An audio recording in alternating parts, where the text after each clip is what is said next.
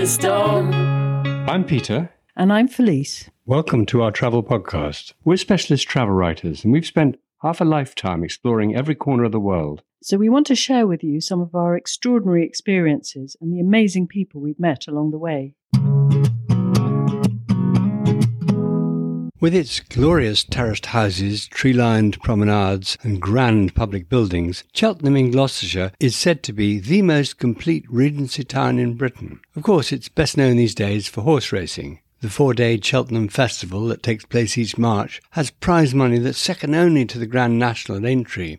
The meeting attracts some 70,000 racegoers each day, and in 2020 it proved to be one of the biggest spreaders of COVID when the organisers, perhaps unwisely, went ahead with it at the start of the pandemic.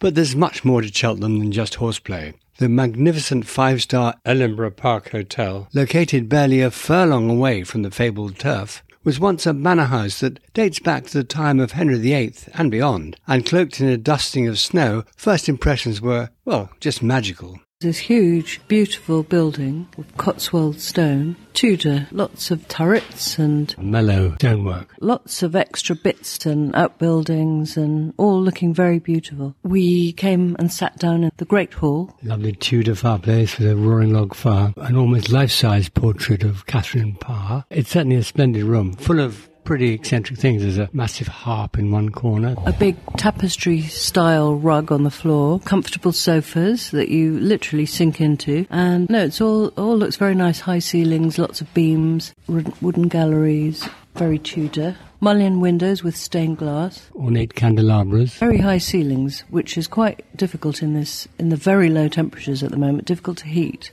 We're in what I think is a dog-friendly room. We brought our little dog with us, and the room came with a crate. We don't use one of those for our dogs, but also a dog bed, dog food and treats. And when we booked in, we were asked for our dog's name, which we thought was quite unusual. But on arrival, there was a wooden carved dog bone with his name on it, and all sorts of things, dog poo bags, you name it. You didn't have to bring anything with you for your dog. Yeah, 5-star hotels that are dog-friendly are really rare. You can often find someone to stay with a dog, but a 5-star that actually welcomes dogs is extremely unusual. We haven't taken the dog to the spa, though. I thought you said they do have a dog spa. We'll find out more later. As I said, we're in one of the outlying buildings, which is slightly annoying in the cold because you've got to trudge through the snow to get to the restaurant, the spa, and anything else in the main building. So if you're staying in winter and it is cold, I suggest asking for a room in the main building. But rest of the year, lovely to be in an outlying building, especially a dog-friendly room with its own completely dog-proof garden, which is great. There's a choice of 2 restaurants, the main restaurant and the horse box. It's a sort of brasserie restaurant. And that's where we're supposed to go with the dog, but that was actually closed today, so we went into the main restaurant, and that was fine with our little dog. Not sure how it would be with the big dog. And there's a bar where we had cocktails.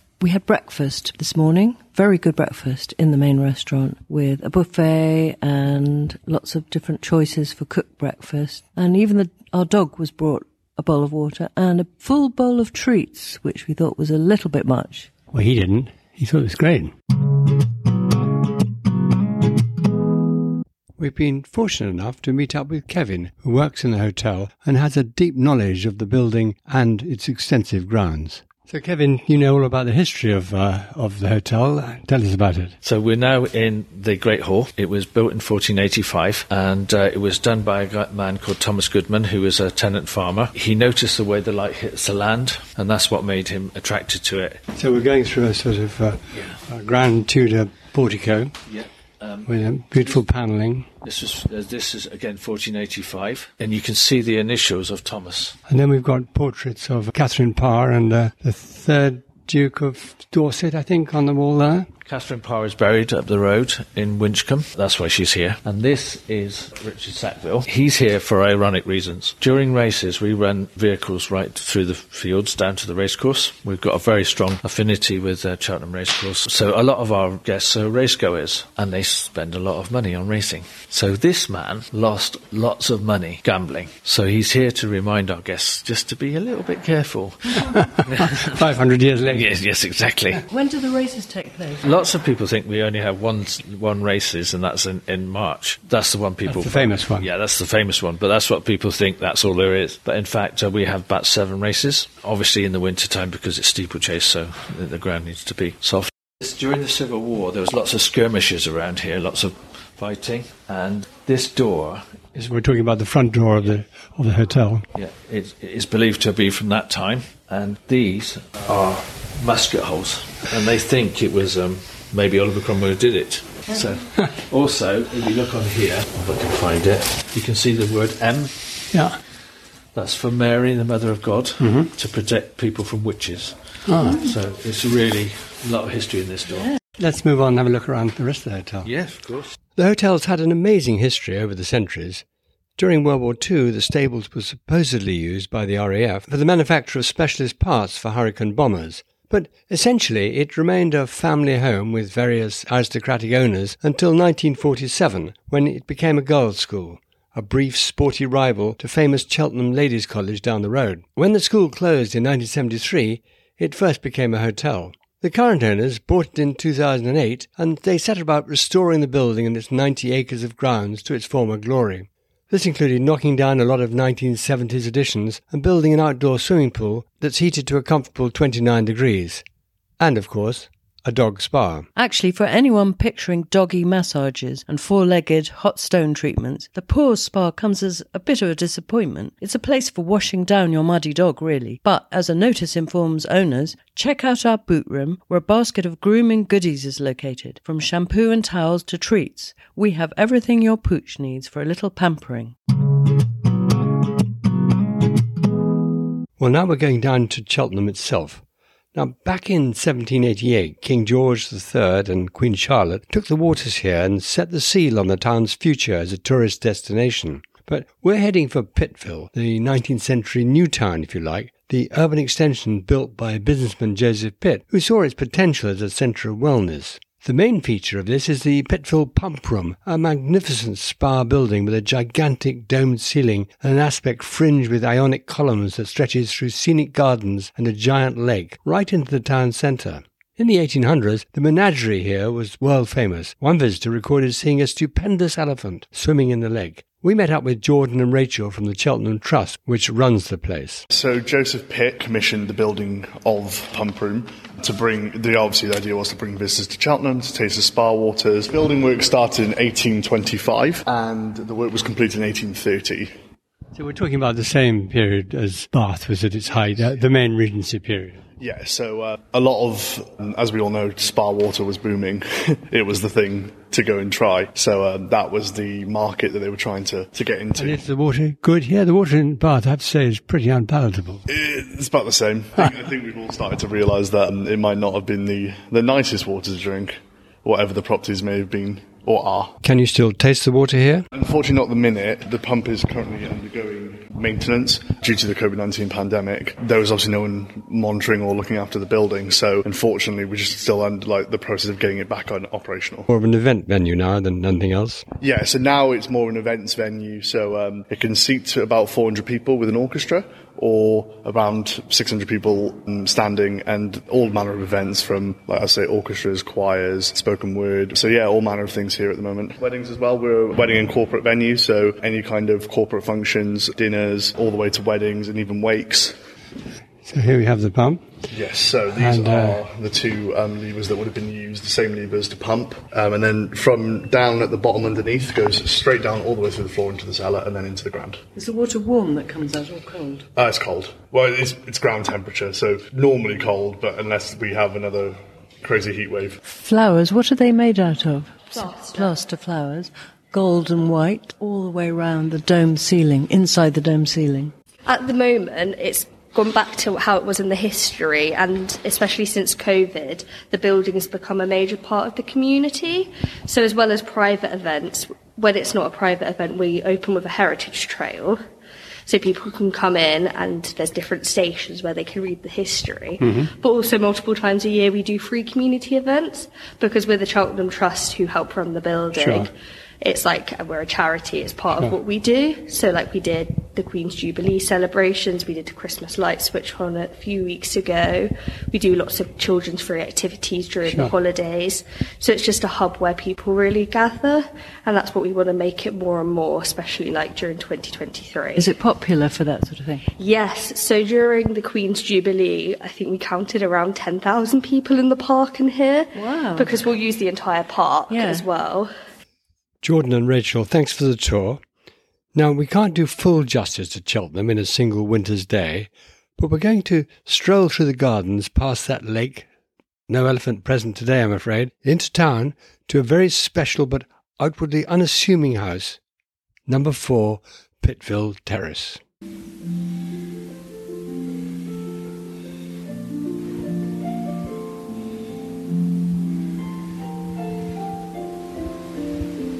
Not everyone knows that Gustav Holst, the world-renowned composer, his most famous work, of course, was The Planets, was born here on the 21st of September 1874. But while he was unquestionably its most famous inhabitant, the Holst Victorian House is a living museum to the people who made it their home after it was built in 1832. From the Williams sisters in the 1840s to the von Holsts in the 1870s to a Colonel Manners in the 1890s, who retired here to Cheltenham from a career on the Indian subcontinent. The house has been restored to how it would have been in Holst's day, a treasure trove of Victoriana tucked away in this 4-storey terraced house that brings the whole era to life. Lucy Moriarty, the Learning and Conservation Manager, and volunteer Paul Treble told us all about it.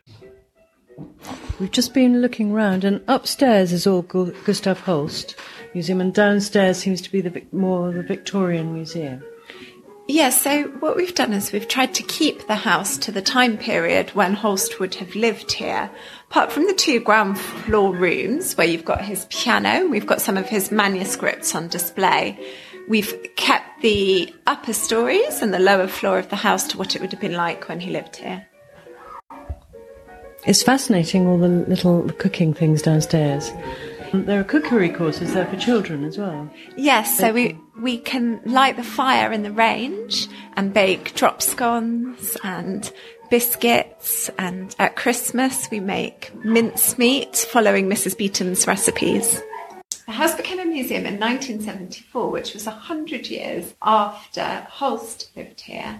Yes, the name Holst is Latvian. One of his grandparents came over from Riga. He decided that he would like to serve in the First World War. And unfortunately, his health wasn't good enough for that to happen. But he was able to play music to the forces out in Salonika.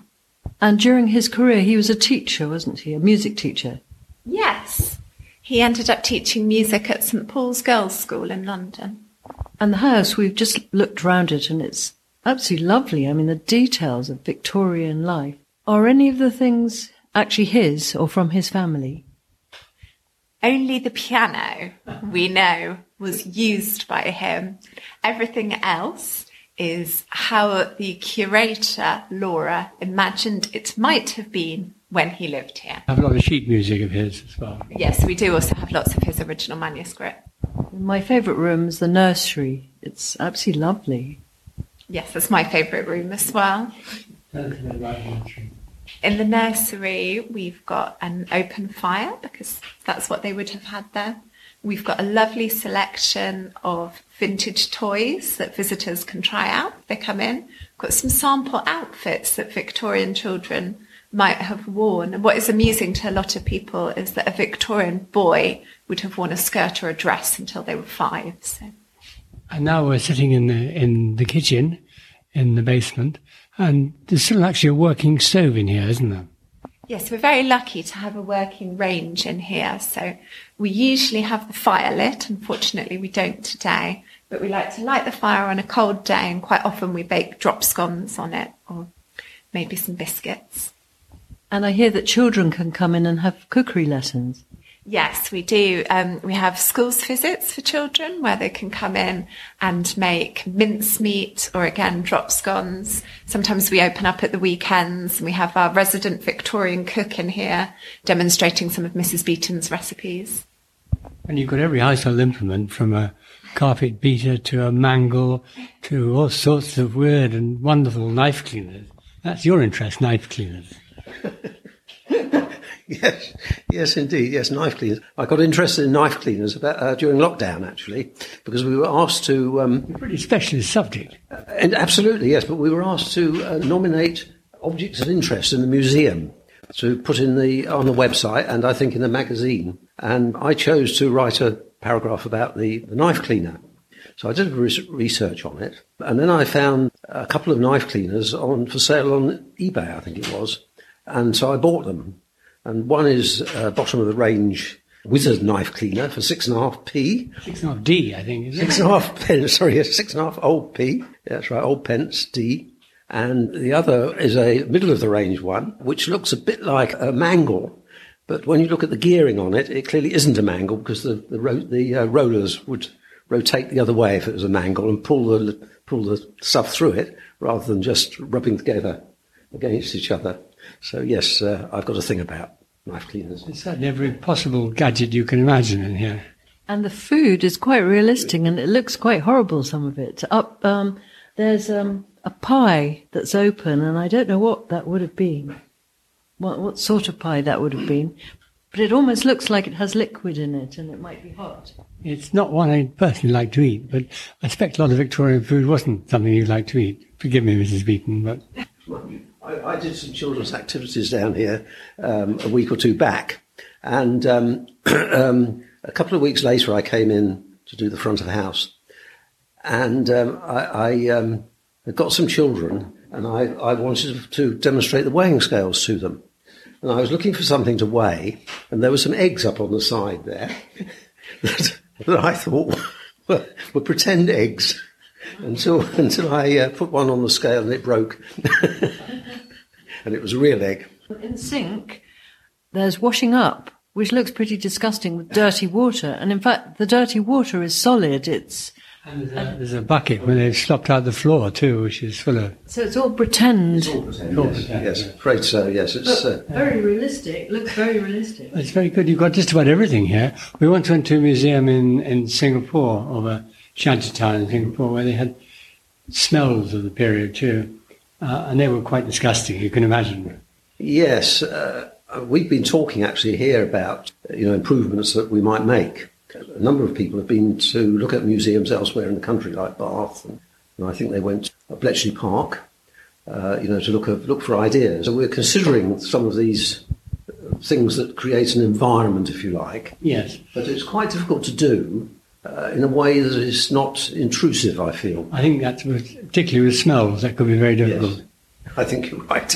I think you could have a Victorian bathroom or the outdoor loo. That you could have. Well, you have the outdoor loo, you're going to get too close. But where's the bathroom in the Victorian house? They didn't have them. No. It's in front of the stove, isn't it? A tin bath. Indeed, it would have been a tin bath. It would have been a tin bath. You see, it wouldn't have been a bathroom. Mm-hmm. There is no bathroom here. Yeah, the only loo was an outside one, and very cold on a day like today when it's -7 degrees.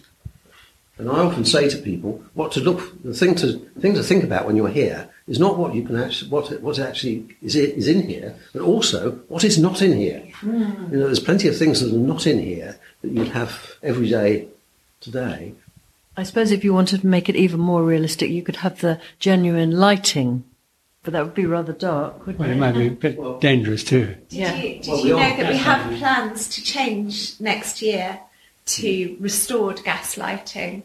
Oh, so really? Yeah. We've bought some original fittings, and then they are fitted with LEDs to make it look like gas lighting. That's a good idea. If you need a reason to come to Cheltenham, this is as good as any, I tell you. It's a wonderful place to come.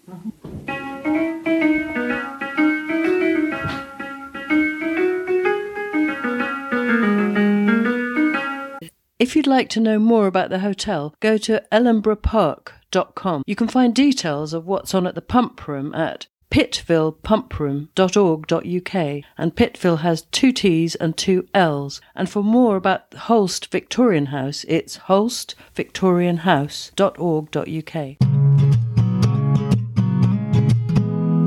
That's all for now. If you've enjoyed the show, please visit our website, actionpacktravel.com. Or you can subscribe on Apple, Spotify, Amazon, or any of the many podcast platforms. You can also find us on Twitter, Facebook, and Instagram. We'd love you to sign up for our regular emails too at peter@actionpacktravel.com. Until next week, stay safe. And